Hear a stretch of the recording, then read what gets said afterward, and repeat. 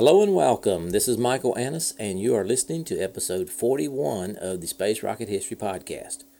I recommend listening to episode 39 and 40 before you listen to this episode.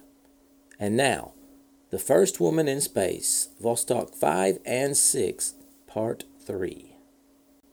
During the night of June 18th to June 19th, Gagarin, Titov, and Nikolaev prepared some recommendations for Tereshkova on the manual attitude control of her spacecraft. After Tereshkova woke up, she received the recommendations and prepared for a practice run of the deorbiting maneuver. First, she unbuckled from her seat so she could get closer to the flight controls, and then, for 15 minutes during her 45th orbit, she was able to hold the spacecraft with its braking engines facing in the direction of the flight, as it would be required during her actual deorbiting maneuver if the automatic system failed. At 9:39 a.m., ground controllers sent commands to Vostok 6 to begin its automated deorbiting sequence. The flight control system oriented the spacecraft using the sun as a guide, fired the engine for 39 seconds, and then separated the capsule from the instrument module just as planned. However, there was a problem. Ground controllers did not receive any confirmation from Tereshkova that the deorbiting maneuver was successful. After a period of uncertainty, tension on the ground was partially eased with a message from a tracking ship in the southern hemisphere confirming the successful reception of critical commands on board the spacecraft. But ground controllers still did not know if Tereshkova was okay. After the flight, Tereshkova said she telegraphed all the key milestones of the landing sequence via a Morse code transmitter, but somehow nobody was listening to those signals. During re-entry, plasma enveloped the capsule. Tereshkova saw pieces of burning material zooming by her window, and she also smelled smoke entering the cabin. A few minutes later, she ejected normally from her capsule at an altitude of around 7 kilometers and then separated from the ejection seat. After the opening of the parachute, she saw her spacecraft and the seat plunging toward the ground. Shortly before her touchdown, she saw a lake below and braced herself for a water landing, but fortunately flew over it. Meanwhile, back at Mission Control, ground-based radar detected Vostok 6 and predicted the landing site would be considerably overshot from the planned point. Again, mission officials had to endure a long period of uncertainty about the fate of Tereshkova. It took 2 hours before word finally came that Tereshkova was alive and well some 620 kilometers northeast of Karaganda in Kazakhstan. Tereshkova had landed on her back about 400 meters from the spacecraft. At touchdown, she hit her face on the edge of the helmet, which gave her a bloody nose and a bruise under her eye. According to Tereshkova, she received her injuries when violent gusts of winds pulled her on the ground before she had a chance to release her parachute. Next, Tereshkova made it back to her capsule, where she was soon surrounded by local people eager to help. Exhausted and hungry, she happily traded her space food for some homemade potatoes with onions and horse milk. According to some negative accounts, Tereshkova traded her food to hide the fact that she ate very little while in space. It was also reported that she spent some of the time waiting for rescuers by making records in her journal that were supposed to be made during the flight. But what is known for sure is Tereshkova did violate protocol by eating local food. Mission Control had hoped to get data on how well Tereshkova had fared on the space food diet. An hour later, 2 parachuters from an aircraft found Tereshkova. One of the rescuers was a female doctor and a world's record holder in parachute jumping. She protested Tereshkova's attempts to mislead the post-flight analysis of her condition in space. Back in space, it was now time for Vostok 5 to land.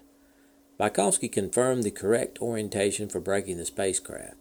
Next, the tracking vessels in the ocean received telemetry that the braking engine was firing. Vostok 5 was successfully slowing for re-entry. But as soon as the engine was cut off, Vostok 5 started tumbling. Fortunately, Bykovsky remained calm and the re-entry proceeded smoothly. During the atmospheric descent, the cabin hatch popped open with a loud bang, and 2 seconds later, Bykovsky ejected out of the capsule at an altitude of around 7 kilometers. He landed safely in grasslands between two villages. Bykovsky's landing spot was overshot as well, and once again, mission officials at ground stations had to agonize over the fate of the cosmonaut. Bykovsky landed around 540 kilometers northwest of Karaganda, Kakistan. About 100 people gathered to greet him. Bykovsky was given a car ride by a local to his capsule, which was about 1.5 to 2 kilometers from where he touched down.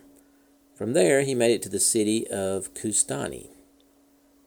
By 5 p.m., Korolev, Kamanin, and other top officials finally received confirmation that both cosmonauts were alive and well. The dual flight lasted 70 hours and 40 minutes. Khrushchev made a telephone call to Bykovsky at the landing site and congratulated him, telling him that he was now the first to become a communist in space. Bykovsky had recently applied to become a Communist Party member, and he was granted his membership while in orbit. Since it was late in the day, it was decided to leave Tereshkova to spend the night in Karaganda, while Bykovsky remained overnight in Kustani.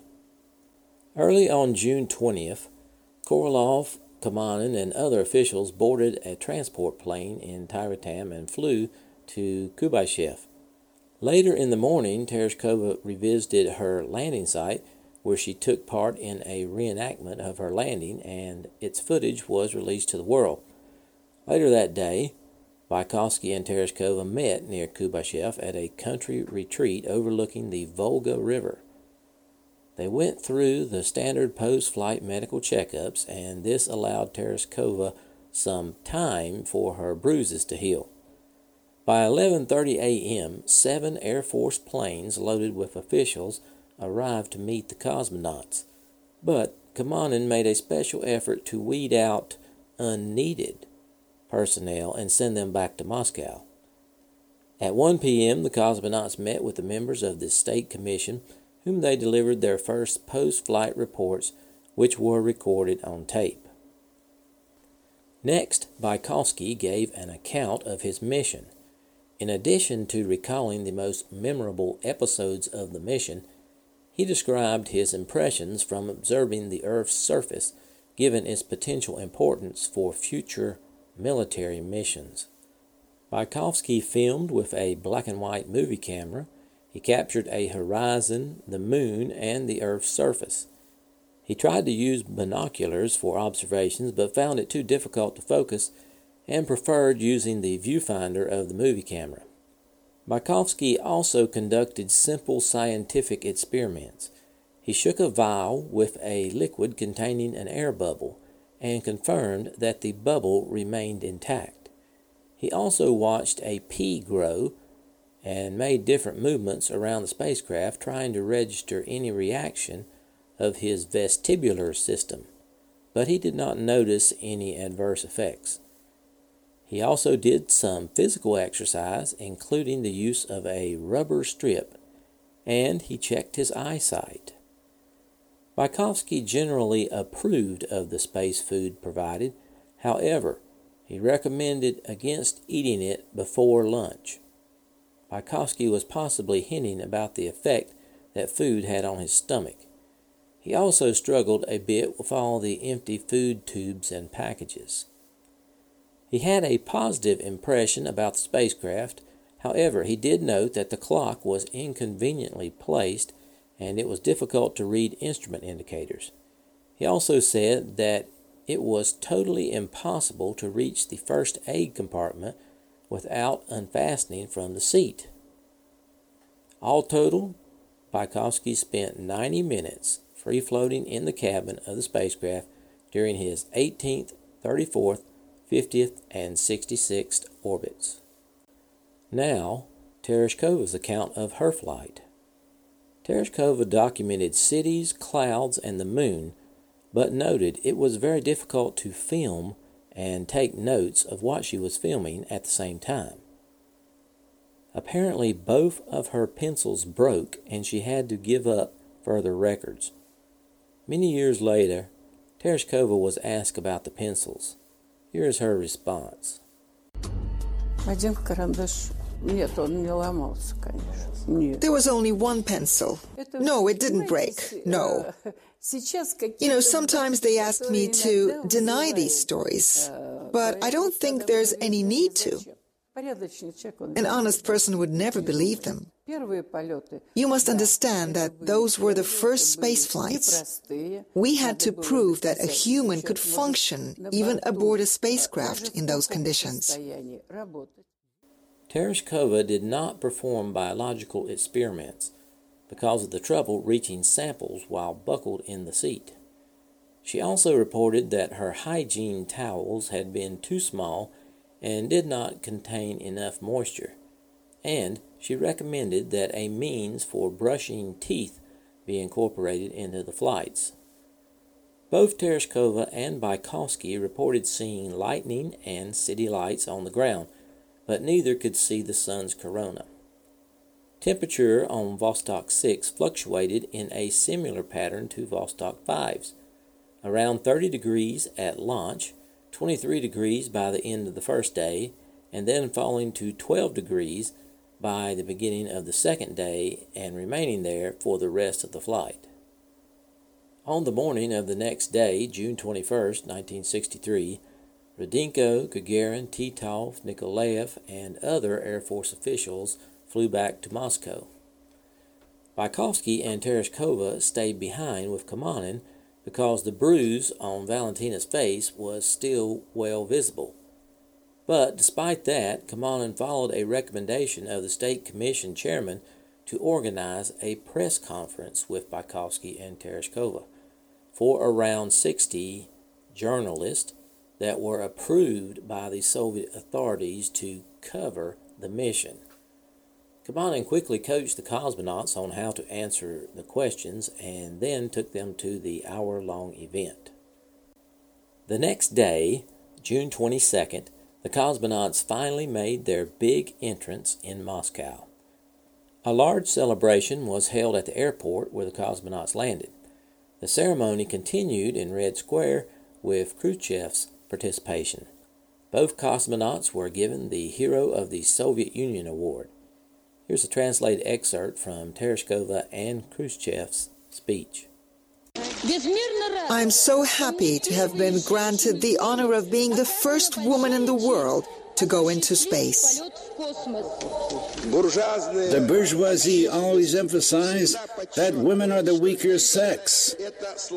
Now, here you can see a typical Soviet woman, who in the eyes of the bourgeoisie is weak. Look at what she has shown to America's cosmonauts. She showed them who's who.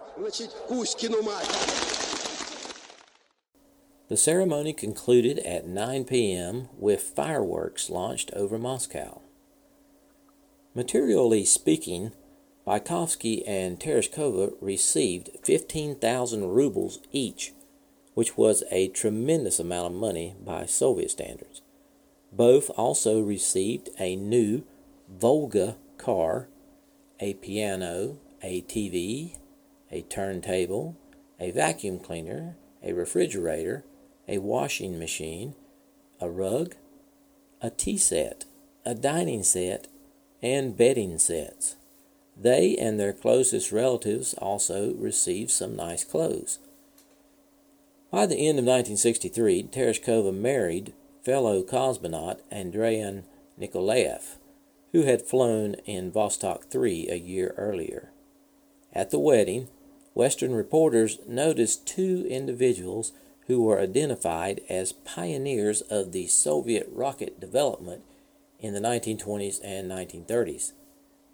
The men were Sergei Korolev and Valentin Glushko. This gave the Western nations a hint of who was in charge of the Soviet space program. And now the controversy. In a mission of this nature, there was naturally some controversy in the patriarchal Soviet rocket industry. Tereshkova's initial failure to conduct the attitude control exercise gave ammunition to the Air Force officials, arguing that only experienced military pilots should be allowed at the controls of the spacecraft. Korolev had fought vigorously to put engineers at the helm of the vehicles that they were designing, and he felt that Tereshkova had let him down. In fact, he famously displayed old-fashioned sexism, reportedly saying, quote, he would never agree to launch a broad again, end quote. Shortly after the flight, Chertok scheduled a meeting with Tereshkova to get her side of the story. Tereshkova arrived as scheduled in the company of one of Korolev's assistants, a former KGB officer. Chertok introduced her to his engineers and asked her to retell her experiences with controlling the spacecraft and her observations. He asked her not to be shy about criticizing the spacecraft, but before she could get started, Korolev burst into the meeting. He asked for a confidential 10-minute talk with Tereshkova. The conversation actually took 30 minutes, and Tereshkova reappeared looking distraught, practically in tears. Chertov's colleagues asked her a few questions, but the whole situation was awkward, and Chertok decided to end the meeting, and he walked Tereshkova to her car. Chertok promised her to find a better time to listen to her side of the story, but that time never came. After the end of the official adulation and propaganda of the Soviet era, several of Tereshkova's colleagues published condescending and dismissive statements about her performance during the flight and exaggerated her failures as a cosmonaut. According to one such account, during her days at Zhukovsky Air Force Academy, Tereshkova reportedly shared her experience during the flight with Vasily Seleznev, a navigation systems expert who taught Tereshkova and other early Soviet cosmonauts at the Academy. According to Seleznev's recollections, edited and published by his daughter decades later, Tereshkova felt good at the very beginning of the flight and sent upbeat messages to the ground. However, suddenly she experienced dizziness and severe vomiting. She didn't even have enough time to pick up a trash bag, and some vomit escaped into the weightless cabin. According to Seleznev, Tereshkova also struggled with her spacesuit, particularly with its toilet system, which she found not perfectly suitable for a female body. On the second day, remnants of vomit which remained in the cabin produced a bad smell, giving Tereshkova a headache and dizziness. In an effort to control the smell, she lowered the temperature in the cabin down to 16 degrees C. There were other negative rumors and comments as well, which I'm not going to discuss because the facts of the mission are much more important than hearsay and rumors. Moving on, Vostok 6 was the last flight of the Vostok series, which included a total of 13 launches. The 6 manned vehicles logged a total of 383 hours in space. Flight duration records set by Bakovsky and Tereshkova remain standing for a single man and woman, respectively, and Tereshkova remains the only woman to have orbited the Earth alone. After a triumphant tour of the globe, this time without leaving the Earth, Tereshkova went on to make a successful political career within the Soviet establishment. However, her desire to fly again was never fulfilled. even though she remained involved with the space program for a number of years. Her backups and rivals among female cosmonauts continued training but never made it into space. Svetlana Savitskaya was the next Soviet woman to fly in space, but that was 19 years later. As before, Savitskaya's mission was prompted by competition with the U.S., this time the imminent launch of an American female astronaut, Sally Ride, on board the Space Shuttle. While women became common in the U.S. Space Shuttle program during the 1980s and 90s, they have remained rare exceptions in Russian spaceflight. Ironically, Russia's Soyuz spacecraft carried more foreign female astronauts than Russian women. In the U.S., Tereshkova's flight supplied a new spin on the fear of Russian superiority, as writers and political leaders praised the equality of Soviet womanhood. Here's a brief newsreel. A woman blasted into space for the first time in '63. Russia sent Valentina Tereshkova on a 48-orbit ride. In June of this year, 2013, while in space on the International Space Station, astronaut Karen Nyberg recorded this message in honor of the 50th anniversary of Tereshkova's flight. 50 years ago, a brave cosmonaut named Valentina Tereshkova blazed a trail for women around the world by launching a Vostok spacecraft to become the first female to fly in space. That groundbreaking achievement in the early days of the space race was an important step for women representing many nations and cultures to consider new paths in life. The work of Miss Tereshkova and that of Sally Ride 20 years later as the first American woman to fly in space served as an inspiration to me to study hard and to conclude that nothing could stop me from reaching as far as I could to achieve my dreams. It is an honor during this 50th anniversary celebration of the flight of Valentina Tereshkova to be flying with Russian, American, and Italian colleagues on this magnificent laboratory called the International Space Station.